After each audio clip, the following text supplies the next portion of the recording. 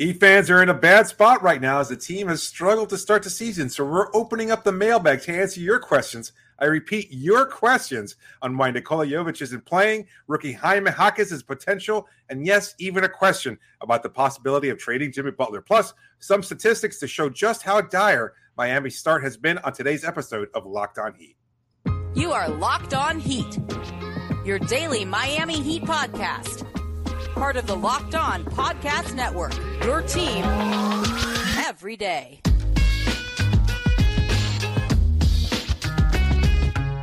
All right, welcome to Locked On Heat, your daily podcast on the Miami Heat. I'm Wes Goldberg. Joining me, as always, David Ramil.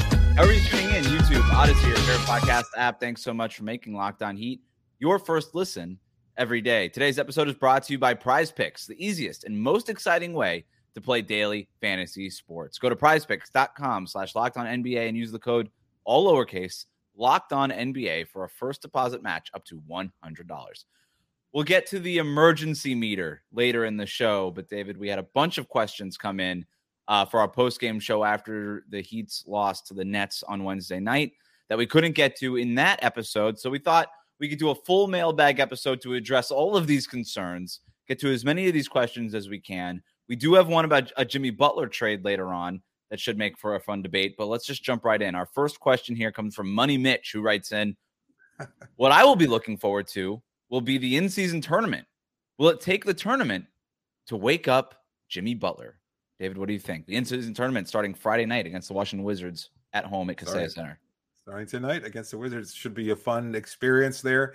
At the same time, as much as I think the league is trying to build things up, like we've seen Jimmy shoot down like the notion of making the all-star team or even an all-NBA selection. None of that, I think, really matters all that much to him. So I don't think he's overly concerned with the in-season tournament. I think he wants to get things right as far as straightening the ship out and making sure that everybody plays their best. He wants to make sure that he plays his best. I think he wants to win whatever game possible. I don't think he's adding anything special to his game on Friday. He's not going to show out just because of the in-season tournament game.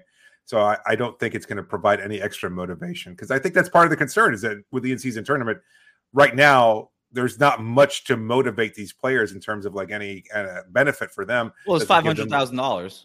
Do you think $500,000? Yeah, for each player that wins the tournament.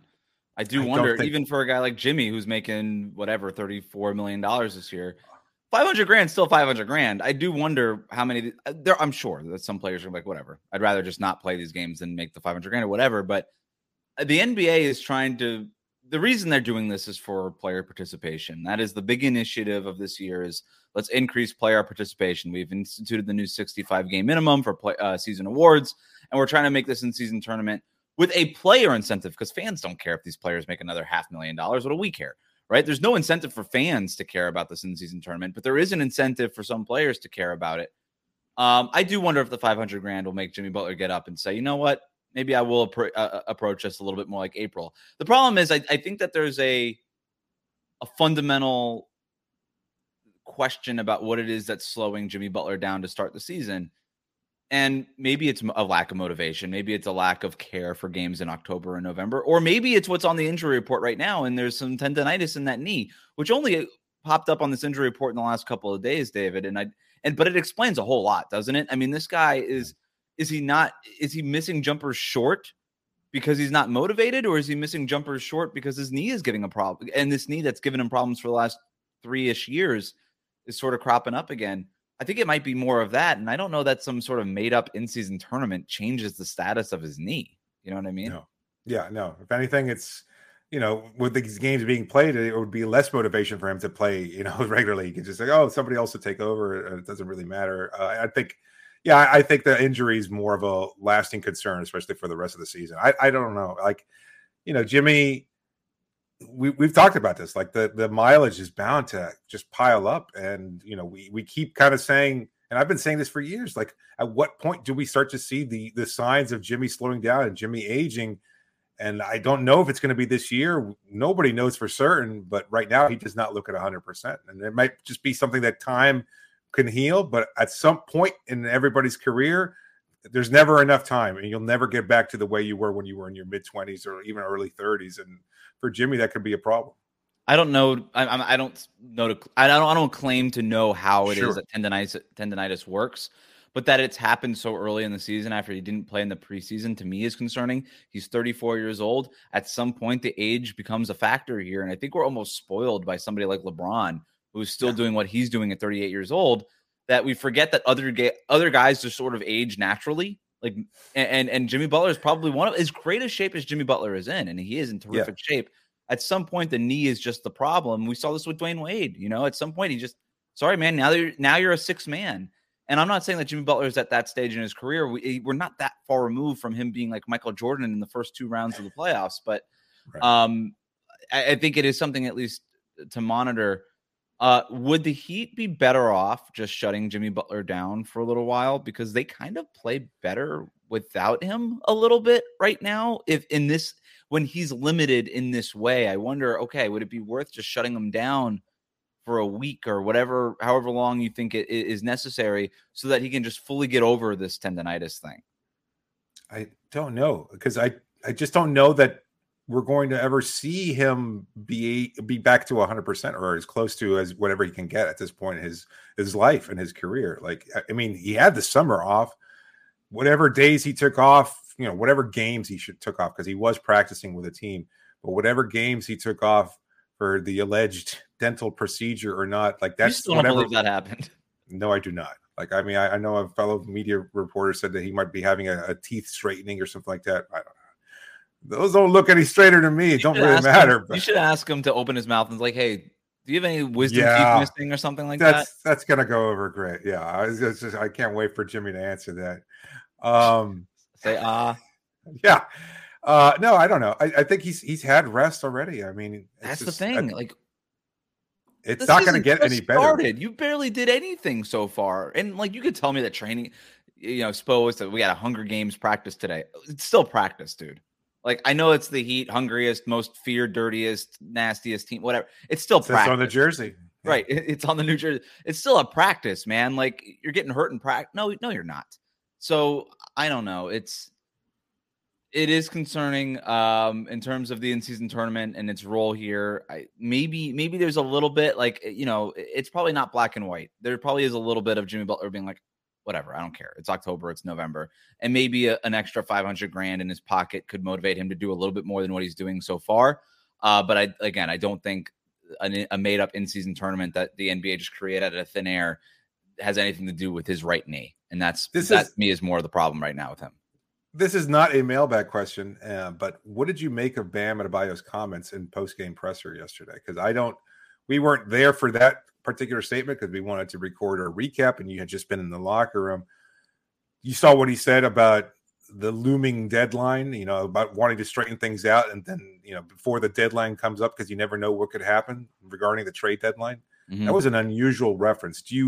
Are you buying or selling that it's something that the team is concerned about? I think that's Bam basically acknowledging that this trade deadline could be important for this team and maybe even putting his teammates on notice a little bit. Like, hey, if you want to be on this team, step up. Otherwise, you're out of here. Damn. He's the captain of the team now. He is the captain of the team. That's a captain move. That's a captain move. That's, what? Who'd be proud of that? Udonis Haslem. He kept it real. He was there for his bros in that locker room, but if you weren't stepping up, he was fine calling you out.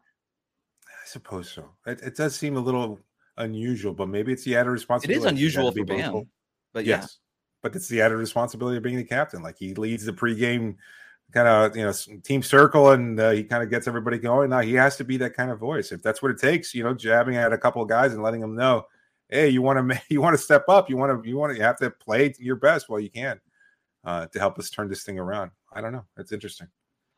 Speaking of the trade deadline, instead of whales, should the Heat be going after swordfish? We're going to be talking about that next here on Locked On Heat. Today's episode is brought to you by PrizePicks, daily fantasy sports made easy. With the basketball season here, you can now pick combo projections across football and basketball from the Specials League, a league created specifically for combo projections that include 2 or more players from different sports or leagues. For example, LeBron James, Travis Kelce, a 10.5 combo of 3-pointers made plus receptions. That's a good deal. I like that combination. Prize Picks makes everything so much easier. They even offer a reboot policy so that your entries stay in play even if one of your players gets injured for football and basketball games. If you've got a player who exits a game in the first half and does not return to second, that player is rebooted. Prize Picks is the only daily fantasy sports platform with an injury insurance policy. It's so easy to use. They make, again, daily fantasy sports so easy. So go to prizepicks.com right now /LockedOnNBA. That's prizepicks.com /LockedOnNBA and use the code LockedOnNBA for a first deposit match of up to $100. That's prizepicks.com /LockedOnNBA. Daily fantasy sports made easy.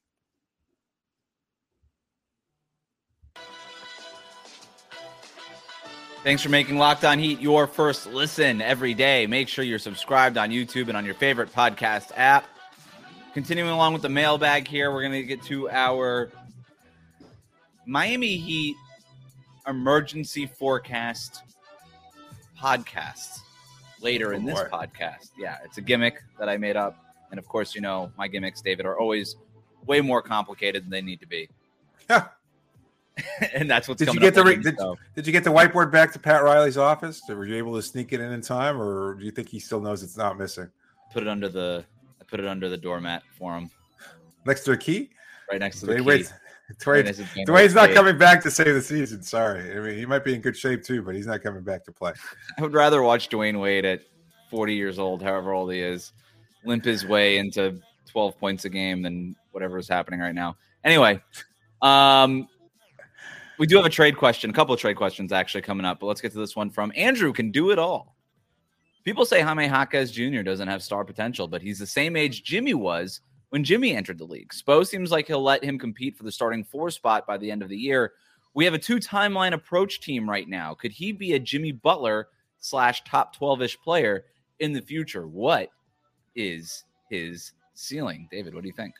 Man, that would seem like such an incredible rise. And we talked about it, I think, during the preseason in terms of what Jaime Jaquez's potential could be. And I was a lot lower on it than you were because I thought there was kind of a cap on what he'd be able to do over the course of his career. But I mean, it's a legitimate question that we just have no way of forecasting. Like, I don't think anybody saw Jimmy Butler being the late pick that he was in the draft and where his role was in that version of the Chicago Bulls team with Derrick Rose and Joakim Noah and Luol Deng and everything else like that. But he just provided a spark that Tom Thibodeau needed for that roster, like, a defensive guy off the bench who could help out in the backcourt. And he just worked and worked and worked. Because that's he was like what Josh Okogie is now for the Phoenix Suns. And that it would literally be like Josh Okogie 4 years from now becoming a top 15 player. It was a little bit like that, wasn't it? I mean, at least he was a first-round pick, but that was a lot of things have to break right there. Like, I mean, eventually he got a bigger role, but then Derrick Rose wound up, succumbing to injury, and guys left the team or traded. Things change, roles change, and Jimmy kept getting commensurately better season after season. That big playoff series against LeBron. Remember, everybody that basically defended LeBron won the MVP between him, Paul George, and Andre Iguodala. If you held LeBron to 27 points, you were like a Hall of Famer. But it's a high ceiling. It's a high ceiling, and it's unfair. I mean, but Jaime Jaquez right now as the 18th pick looks like one of the steals in the draft, and I think that's fair. And I think he's only going to get more rotation time as the season goes on. I think Spoelstra is going to have a really hard time keeping him off the floor. And I think that much has been proven already, and it'll only bear out, I think, further as the season goes on. The interesting thing to this question about to me is we have a 2-timeline team now. And I think it's a really great observation by Andrew here, because I've kind of been hinting at that and saying it in not even as clear as that in the past. But you've got the Jimmy Butler, Kyle Lowry kind of conglomerate here, basically running things in Miami. And then you've also, but if you just sort of remove them from the roster, the Heat have the 9th oldest roster in the league right now when you weight like minutes played and who actually gets rotation time and all these things. They have the 9th oldest roster in the league. That's according to the Ringer, Zach Cram, who did a good piece on age recently. But if you remove Jimmy and Kyle from, and I guess Kevin Love too, out of the rotation, this team's really young. You're looking at Bam at 26 years old, Tyler at 23, Jaime Jaquez Jr., Nikola Jovic, a bunch of other young guys. Like Caleb Martin's actually on the older side of that spectrum at like 28 years old, right? And so, but still, it's a really young team. And so they are operating on a little bit of a 2-timeline thing right now. The problem is that these timelines, first of all, don't really add up because the first timeline has such a small window of maybe a couple of years at most here with Jimmy Butler, it seems. And then the other window has a really long runway, but I don't know if it's necessarily a championship window if you're building around Bam and Tyler Hero. It's a playoff window, but I don't know if it's a championship window. And the other part of this too is like these two timelines, like the players in their respective timelines don't really go together. Like there's an on-court chemistry problem with Tyler and Jimmy. And the top three players on this roster between Jimmy, Bam, and Tyler, I'll throw Bam and Adebayo in this mix. Like their games don't really mesh. Like they succeed because of heart, hustle, and coaching and whatever it is that the Miami Heat culture thing is. But like just in terms of like an X's and O's tactically, like what it is that their skill sets are, they don't match at all. They do not play off each other well, even a little bit. They only do it because all their basketball IQs collectively are so high that they just figure it out on the margins. But I think it's an interesting point to make. That's a hell of a bomb you just dropped right there. I mean, that's you got to bury the lead, right? Like that's you disagree though. Maybe it's an overstatement to a certain degree, but it's not. You're not 100% off base. Like I mean, all those guys operate basically in the mid range, and so right. That's the problem. Yeah, watching the game, rewatching the game, or at least part of it, because I mean, it was just I knew what was coming. Like it's man.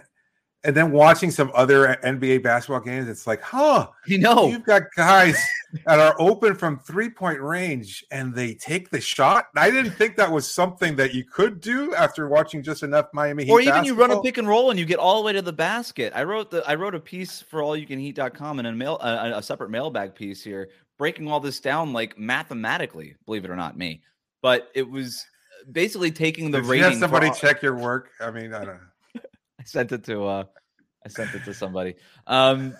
It was you take the formula to calculate offensive rating and you say like even if everybody on the Heat basically shot 50% from mid-range, it basically ends up being the worst offense in the NBA since 2016. It's an offensive rating of 100. Now that's obviously an unrealistic thing of 100% of your shots are coming from long twos, but man, it feels like it's close to that with the Heat, right? I got some numbers later, but they're not taking threes at the right rate. They're not getting to the rim hardly at all. Most of their shots are just long twos. And like I said, if everybody on this team is basically prime Michael Jordan from long two range, that's the worst offense in the league since 2016. Just from an offensive efficiency standpoint. Like it's just, and yet you think about all their sweet spots. Where's Jimmy Butler's sweet spot? That little leaner in the paint, about 8 feet out, that's his sweet spot.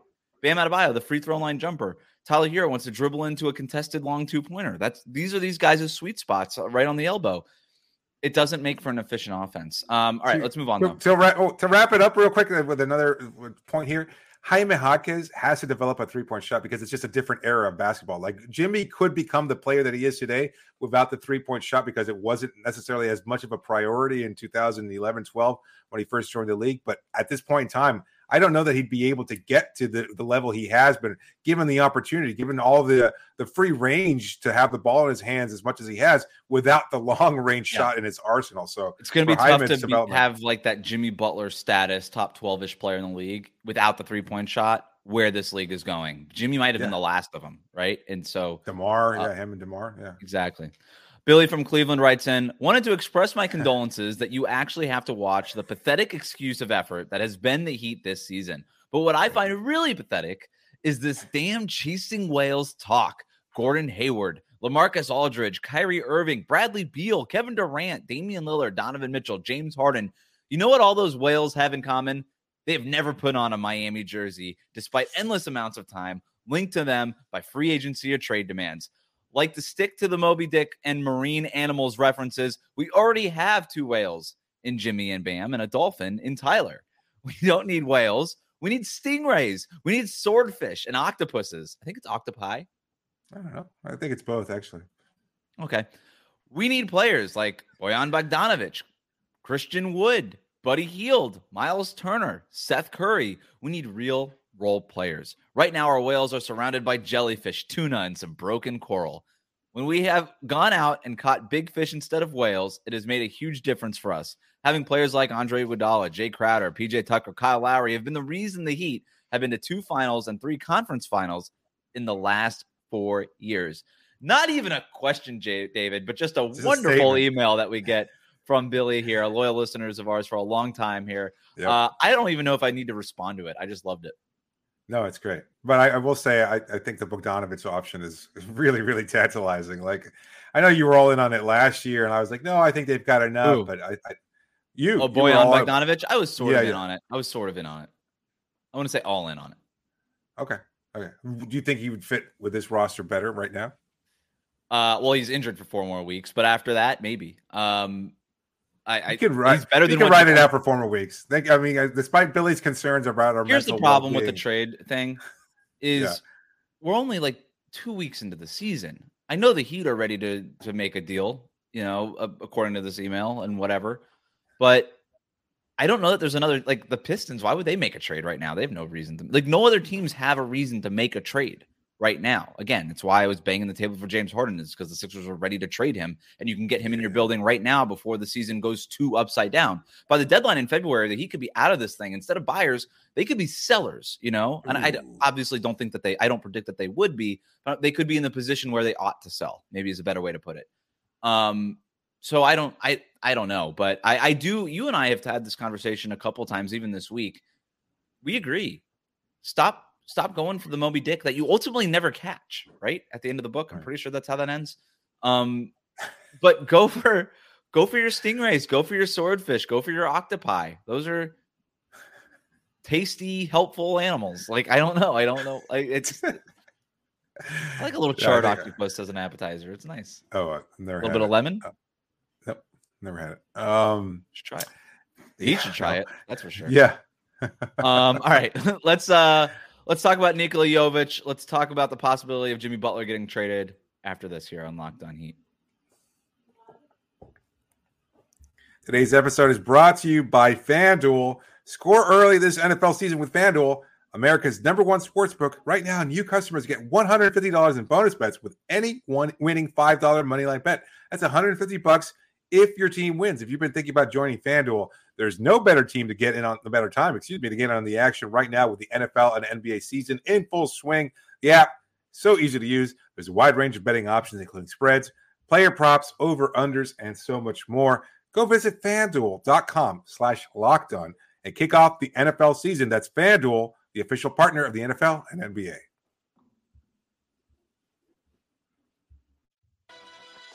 Thanks for making Locked On Heat your first listen every day. Make sure you're subscribed on YouTube and on your favorite podcast app. We'll be back for our everydayers on Monday with a recap of what happened over the weekend.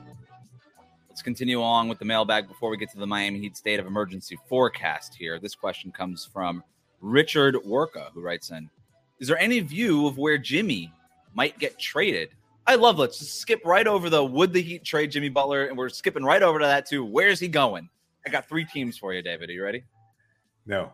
I'm not. I just want to go on record as saying I'll hear him, and I think if Richard asked the question, and maybe some of our listeners would want to know if they'll even entertain it. But I will say this, at least from my perspective, I don't think they ever should or would trade Jimmy Butler. Like, I think maybe we half-heartedly discussed the possibility at some point last year, but I don't think it's a realistic option. Like, I know if you're going to be stuck in terms of like his contract demands a couple years from now, and what that might entail, and whether not a couple of years from now. It's coming up this summer. That conversation happens this summer. I mean, for a contract extension that takes him beyond what? Yeah, so you don't have to renegotiate this year. No, but he's going to want to. I mean, you're going to have that conversation with Bernie Lee at some point, right? Sure. Yeah. I mean, for now, Jimmy seems like he's content here, and I don't think that's going to change either. Even if they were bad, I don't think they'll miss the playoffs bad. But even if they were that level, I don't know that Jimmy would necessarily he would want changes to be made, but I don't think he's going to request a trade. It's a good point. I just don't see it happening. I unless Jimmy is like really, a very, very, very good actor, and I don't think he is. I don't think he's disappointed with the way things are going right now. Like he's upset and to the point that he wants to keep winning. But anyway, like let's say he storms into Pat's office, like Coach Pat. You keep putting this on Jimmy though, like that he would have to demand a trade in order for a trade to happen. But I if the Heat don't want to give him the extension, and there's okay, well, we're not going to give him an extension. So what are we going to do? Could they? But that's not to entertain during the season. Trade them? No, not during the season. Okay. So I think Richard is saying like. And a lot of people, we post these videos every day, and a fair share of our listeners and viewers are commenting, trade Jimmy, restart, lean into the youth movement, etc. A Jimmy trade is not happening during the season, unless Jimmy Butler specifically goes into Coach Pat's office and makes a request. That's a good point. And you owe it too much, and you have to respect last season's run enough to not do that in the middle of the year. Even I would say that, and I'm the most like, hey, the regular season matters. Let's have some fun. Guy here, but yeah, you can't trade Jimmy in the middle of the year unless this team is. I mean, they would have to be in a bad way by February, like 10 games under 500, and just. But even then, you can sell them. You can sell them on having the number one pick. You know, this isn't what happened with Dame Lillard. Like we're years and years of growing frustration. Like they went further last year than Lillard ever did in Portland. So I don't think it's apples to apples there. Even if you're that bad, you could say, hey, guess what? We got a nice number one pick coming up. That's going to be a hell of a draft asset that we can use to rebuild our roster, to retool it rather. Or trade it for another player. But yeah, no, that's fair. It's all that's fair. What I mean. But I'm you and I agree. It's not happening anytime soon. But let's say it. Let's kick the can down the road. Let's look at this summer and let's say the Heat is, hey, we're not going to give you the contract extension. What do you want to do? And Jimmy Butler's like, well, if you're not going to give me the extension, I'm looking around and I don't have really a chance to win here. And maybe whatever stuff happens, crazy stuff happens in the NBA all the time. I don't think it's out of the realm of possibility that these two sides decide to divorce over the summer. And let's just say, based on this question, hypothetically, that's exactly what happens. I've got 3 teams for you, and then we can move on. The first team I've got is Memphis. I think the Grizzlies already tried to do this with Marcus Smart and it hasn't worked, where they get like a mature voice in that locker room to kind of hold those young guys accountable. Jimmy Butler could be that guy, at least.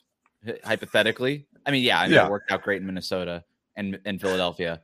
But I don't know. I could see the Grizzlies like talking. And by the way, he plays literally the only position of need for them is a small forward. Jimmy Butler would be a perfect fit there in terms of positional need and what it is that they need on the court. So I threw Memphis out there. Would they be willing to do like Zaire Williams, Marcus Smart, Brandon Clark, stack a few of those chunky salaries together, throw some draft picks at Miami and put an offer on the table? Yeah, sure. I could see that. The point guard Miami needs, Marcus Smart. Now we'd have 2 defensive player of the years on the roster. Sorry. Atlanta.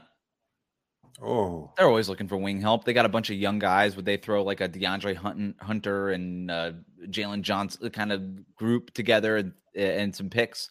Maybe. I could see that. The Heat might not be psyched to trade him to a division rival, but I could see them at least putting a call in. And then the other one is Houston. Jimmy Butler is a Houston native. They're not good, and I think they wanted to be good, right? They signed Fred VanVleet, Dylan Brooks. They've got these other guys that they're really excited about, Jabari Smith, Sangoon, Green. They've got these guys that they're excited about. Could you throw Jimmy Butler in that mix to really raise the floor for that group? I could see them maybe saying, you know what, let's just like take a swing here. Those are the 3 teams I came up with, but that's all. Crazy theoretical here. I can imagine somebody would probably think it's a good point. Jimmy Butler and Kyle Lowry for Dylan Brooks, Fred VanVleet, and like draft picks. Would you entertain that?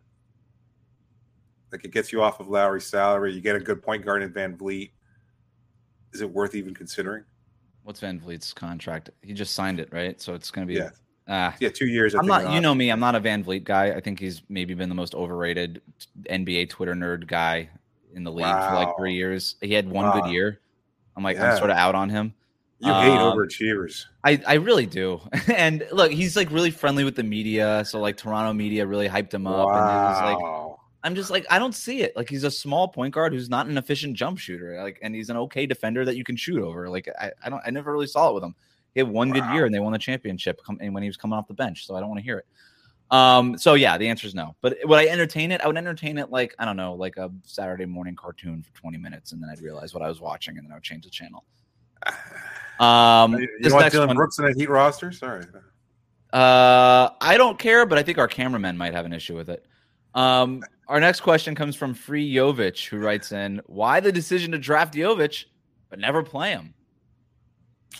Yeah, I think it comes down to the defensive issues. I think that's been the biggest concern. I think the reason why Jaime Jaquez is getting playing time is because he's showing a lot more on the defensive end than Nikola Jovic did even last year, as a rookie, and now this year as a sophomore. So I think he's still young. I don't think he's as bad as Spo might believe, but I think it's enough of a concern where he's not going to do – he can't do enough offensively. This isn't like Michael Beasley and your second overall pick that year where you kind of need something out of him. You know that Beasley is going to give up a lot defensively, but what he did was, he made up for it to some degree offensively, where he was basically a net neutral on his playing time, but he was also the second overall pick, and you kind of have to throw him out there. This is a completely different situation. I wonder if things would be reversed now, or different anyway, than they were in 2008 when Spo just took over the team for the first time. He might say, I don't give a damn what this rookie, where he was chosen in the draft. He can't play defense worth a damn. We're not going to play him. So I think it was a very different situation, right? You had Dwayne Wade, obviously superstar, but then outside of that, it was like Michael Beasley's kind of already our second best player, even with all these faults. You know what I mean? Wow. So, I mean, Jamario Moon erasure here. Jeez. History will forget Jamario Moon, unfortunately. But this team is just, they're trying to win right now. You nailed it with the defensive issues. Spo just doesn't trust them. And look, there's been moments where he's on the court right now, and I see even Jaime Jaquez pointing him in the right direction defensively. Like, he's a little lost defensively at the NBA level. Rebounding is very hit or miss, right? I know he had like 11 rebounds the other night. That's not the norm for him. And unless the offense is really clicking, he doesn't really add anything. So you're really kind of going out on a limb there when you put him in the rotation. You and I are very big fans of Nikola Jovic. I think that there's a lot of good things that when he gets on the court, the tempo tends to ratchet up, and I think that's good for Miami. I would like to see him in there with that second unit a little bit more. The real problem is, whose minutes does he take? Anybody could just say, you're like, he should play, and he should play, and he should play. All right, well, who's coming out of the rotation? Because Spo's not going 13 deep in this thing. You know what I mean? So it's Haywood Highsmith's got to be in it. Caleb Martin, when he's healthy, is going to have to be in it. It sounds like Jaime Jaquez Jr., as much as he has to be on the court, he might not even be out of the rotation. Is Josh Richardson losing minutes? All these things. We had another question about, maybe he should take Kyle Lowry's minutes. They don't play the same position. That doesn't make any sense. So you're looking at the forward group. Whose minutes does he take? That's a real question. Maybe Kevin Love, but like, for all the warts of Kevin Love's game and the fact that he is aging, he's still a more reliable player on a night-to-night basis than Nikola Jovic is. You have rebounding, you have basketball IQ with him, you have the threat of him spacing the floor, where their other opponents, they see Kevin Love, a Hall of Famer, and they say, we got to close out on him. I don't know that they feel that way about Nikola Jovic. Even make or miss doesn't even matter. Just the fact that they're closing out and spacing the floor that way. So that's really the reason there. And it's why I've been also arguing, by the way, this team kind of needs a consolidation trade by the deadline to make room for the Jaquez's and the Jovic's, because I think if you don't basically win the championship this year, the best thing you might be able to accomplish this season is finding out what these two guys are and whether or not they're A, part of your long-term future and building blocks, or B, can you build up their trade value to make that move that you've been trying to make over the last couple of years? Because if they're just sitting on the bench not playing, they're not going to have a whole lot of trade value. But if they're out there and pressing, that changes a little bit. All right. That was it for our mailbag questions. Quickly, David, I know we're running out of time here, but I've got my Miami Heat state of emergency forecast game. Are you ready for this? Yeah, why not? So here's how it works. I'm going to do this almost like in a hurricane meter type situation, right? We're doing a state of emergency. We've got a hurricane forming off the coast, right? It's just right outside of the Bahamas right now, about to make landfall on the east coast of Florida. And we're deciding, is this a Hurricane 1? Is it a Hurricane 5? Like, what kind of panic are we talking about here? So Hurricane 1, so you're going to be able to rate all. I'm going to give you some statistics here, and you get to tell me, all right, are you approaching that statistic like you're approaching getting ready for a Hurricane like 1 or Hurricane 5? So Hurricane 1, for people that don't know hurricanes, for our listeners not based in South Florida, or Hurricane 1 is like, all right, like I got some water. But basically, I'm not making plans this weekend, right? That's sort of what that is. A Hurricane 3 is, all right, let's make sure the generator's working. Let's get the shutters out. Let's stock up on some water and canned goods and stuff. But I'm not like freaking out here. I'm prepared for the worst case scenario, but wow. I'm not freaking out. You really are underselling how severe some of these hurricanes have been. A Cat 3 is pretty severe. Okay, that's like Cat 5. That's a Cat 2-ish. All right. A Category 5 is like full blown, lock it all up, we're evacuating. Okay, so we got a Hurricane 1, a Hurricane 3, and a Hurricane 5. You're not beholden to those three. You could tell me a Hurricane 2 or Category 4, right, like I got you. 1 to 5 scale. I got you. All right. First thing, offensive rating for the Heat this year is 104.8. That's ranked 24th in the NBA. What category of hurricane is that? It's a Cat 1. I don't even shrug that off. That was where they were last. That's better than they were last year or comparable, right? So in terms of ranking, yeah, I'm not overly concerned. I want to see some improvement, and I don't know that we're going to get it. But for now, I'm not overly concerned. I'm a little bit more concerned than you are, but I'm not surprised.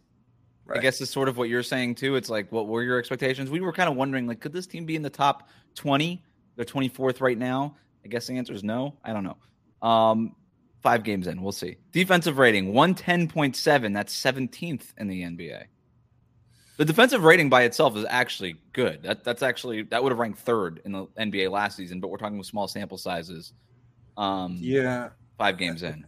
I think there are some issues defensively though, and especially considering, injury has been a problem too. So I'll go a little higher on that, maybe Cat 2. So you're talking more like eye test type of thing, more than the stats. Because I think I'm with you. I'm a little concerned about what they're doing defensively. What's your biggest concern defensively? I feel like they've given up a lot of easy looks, and as they're incorporating some new personnel, not everybody is connected. It's not the 5 on a string that everybody loves to talk about. It's just very, again, guys like Josh Richardson, who were supposed to be an upgrade defensively over a Max Strus, that hasn't been the case. Like, he looks a little discombobulated out there. Thomas Bryant is going to have defensive issues. Jaquez is going to have his problems. Jovic is going to be his problems. With no Haywood Highsmith there, kind of as a stabilizing presence. No Caleb. Kevin Love no Caleb. And those guys have been part of the system for a couple of years and are certainly plus defenders. Yep. I think that's been a concern. So I'll say a Cat 2 for now, but I think it could stabilize. I'm gonna go Cat 3 because if you're gonna be bad offensively, you need to be elite defensively, and I don't know that this team is going to be elite defensively this year. Their point of attack defense is atrocious. I mean, you have Kyle Lowry and Tyler Hero starting, and you've got Josh Richardson coming off the bench, and he's not been, to your point, the defensive presence that you thought maybe he would be. They have no, we haven't seen the Heat have to defend an elite, quick point guard yet this season. When that happens, this group is going to get exposed in a big way, and I'm a little bit worried about that. Our next one, 3-point attempts, 33 per game, on the low end. It's on the low end, 33. It feels against the rest of the league. It's on the low end. Wow. Yeah, I can't see them even maintaining that level. Like, I know you prefer them to always, a 40 benchmark is always what you look to. I don't think they're going to get close. What I look to. Again, Ulster looks to. Yeah. Well, I would say then this might be more like a Cat 3, I guess. I'm there because I also don't see the way out right now. We got Duncan Robinson and Tyler Hero, who I've been saying they have to combine for 22 3-point attempts per game to even reach the 40 mark. Like, you look at this personnel, who's taking threes on this roster at a high volume. It's really only those two guys. And they're averaging 15.6 combined 3-point attempts per game. That's not even close to what they need to be at. I was rewatching the game yesterday, and honestly, like, Duncan had some of those same open looks that he's passing up now, and he needs to dribble now, where he was. Yeah, I love that. I do love that, and I will not be shamed for loving that. I think that the kind of versatility, because we saw what happened when he was just so. Everybody was so hyper aware of the fact that what he was going to do, that it was a problem for him to get his shot off. But man, we need to go back to where he was a few years ago when he broke on the scene in the first place. Like, he was just rising up and pulling up on dudes. Like, his shot's not going to get blocked. He's 6'7". Like, he's you can stick your Wembanyamas and your Mobleys on him. He's excited to show everybody what he can do. Right? He's like a kid that just learned how to do a front flip into the pool, and he's like, "Mom, look, watch, mom, look what I can do." And everybody's like, "Yeah, that's cute, that's great." But for Duncan Robinson, it's like, it's great that you can dribble and make a layup now. but we just do the threes. That's what this team needs from you. Like, this team has enough guys who can hit a floater, right? Like, that's kind of a problem for this team. You've got to hit the threes. All right, restricted area field goal attempts and percentage, okay? So this is the amount of attempts they get in the restricted area. They're ranked 27th in the NBA. They're making them at a 60% clip, which is sixth worst. 60% is not good when you're right at the basket. You forget battening down the hatches. This is call your loved ones and say goodbye at this point. God. I don't know that. Yeah, right. I mean, that's a little. Sorry, that was a little extreme, but yeah, I think it. Cat 4, Cat 5. No, Cat 5's good. Cat 5's good. Because what's the out? Who's getting to the rim a bunch on this team? You know, we talk about three-pointers all the time, but this team doesn't also have like a Giannis type of. I mean, nobody really does other than Milwaukee. But you know what I'm trying to say? Like, who's the vertical threat who's getting to the basket all the time? This team also ranks near the bottom of the league every year in dunks, just straight up dunks. And those are really efficient shots. They're not just highlights, right? Like, those are the most efficient shots that exist are dunks. And we kind of equate efficiency with three-point shots. The shots at the rim are literally the most efficient shots in the league, not the three-pointer. And they don't get nearly enough of them. And it's all these floaters and all these things that, great, you hit them at a 50% clip at best. And this is why, by the way, these leads by the fourth quarters keep dwindling, right? It's because you could do this in a small sample size, but the more basketball you play and the more other teams are taking shots at the rim and from beyond the arc, the easier it's going to be for these teams to catch up to you. And that's basically what's been happening here. The Heat have been outscored in every fourth quarter except one, which was against Milwaukee when the Bucks took their foot off the gas. And that's really the only reason that he got back into that and game. They were down 20-something 25. Yeah. And they lost the game anyway. So, all right. Let's do one more here. Jimmy Butler, 7.5 free throw attempts per game. Tropical depression, not even a category for one. I'm with you on that. Once the knee gets better, he should be better. All right. That'll do it for today's Locked On Heat. Thanks for making Locked On Heat your first listen every day. Hit that subscribe button on YouTube. Follow us on your favorite podcast app.